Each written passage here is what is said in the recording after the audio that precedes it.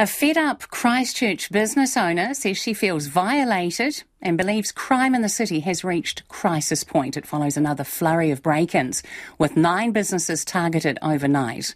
Adam Burns reports.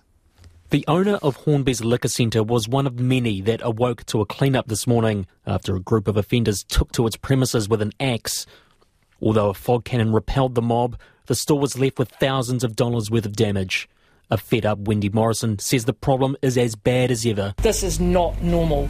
I've been in this business now for 26, 27 years. I've owned it for 4 years. And in that 4 years, I have seen a dramatic increase in all sorts of crimes to do with businesses like this. We never experienced anything like it. The store was one of 8 commercial premises targeted over a 3-hour period this morning.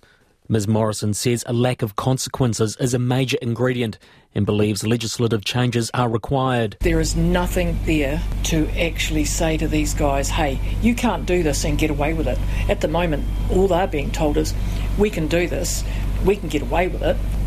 What are we left with? We're left with the cleaning up bills, the fear that your staff have going when this sort of thing happens. You're dealing with that as well, because there's nothing saying they're not going to come in here in daylight.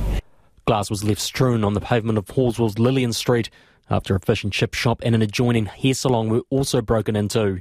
Cherie Lee, who co-owns a neighbouring dairy, says she is worried. Very hard to run business at the moment, especially like a small business, because all the costs going up, and if sometimes like the safety is not being provided, then no staff will want to come. And no people want to run a business anymore because we don't make much money from there, but we're going to worry about 24 hours a day. There's no way. Premises in Wigram, Hornby, Hallswell and the central city were then hit between 3:30 and 6:30. City Councillor for the Hornby ward, Mark Peters, called for a greater police presence out west. I think a visible presence of police would be a big deterrent for people doing this, and having them based out in the west would be a really good start. I've certainly asked the Mayor to have conversations with Elaine Todd and the police to see if he can't commit to the plan to have this station out here manned so that we can have half a chance. Like business owners, Mr Peters is calling for a more robust response from the government.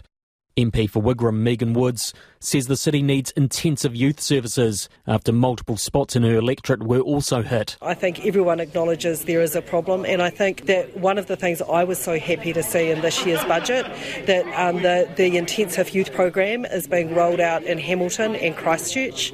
It's moving beyond Auckland. I think we do have a need for it in Christchurch. Megan Woods says she spoke with Police Minister Ginny Anderson about the youth program rollout earlier today. Meanwhile, National's Justice and Acting Police spokesperson Paul Goldsmith has called out Minister Anderson for her explanation that crime is now easier to report and that's why there's a spike in figures. He says she's downplaying crime rates.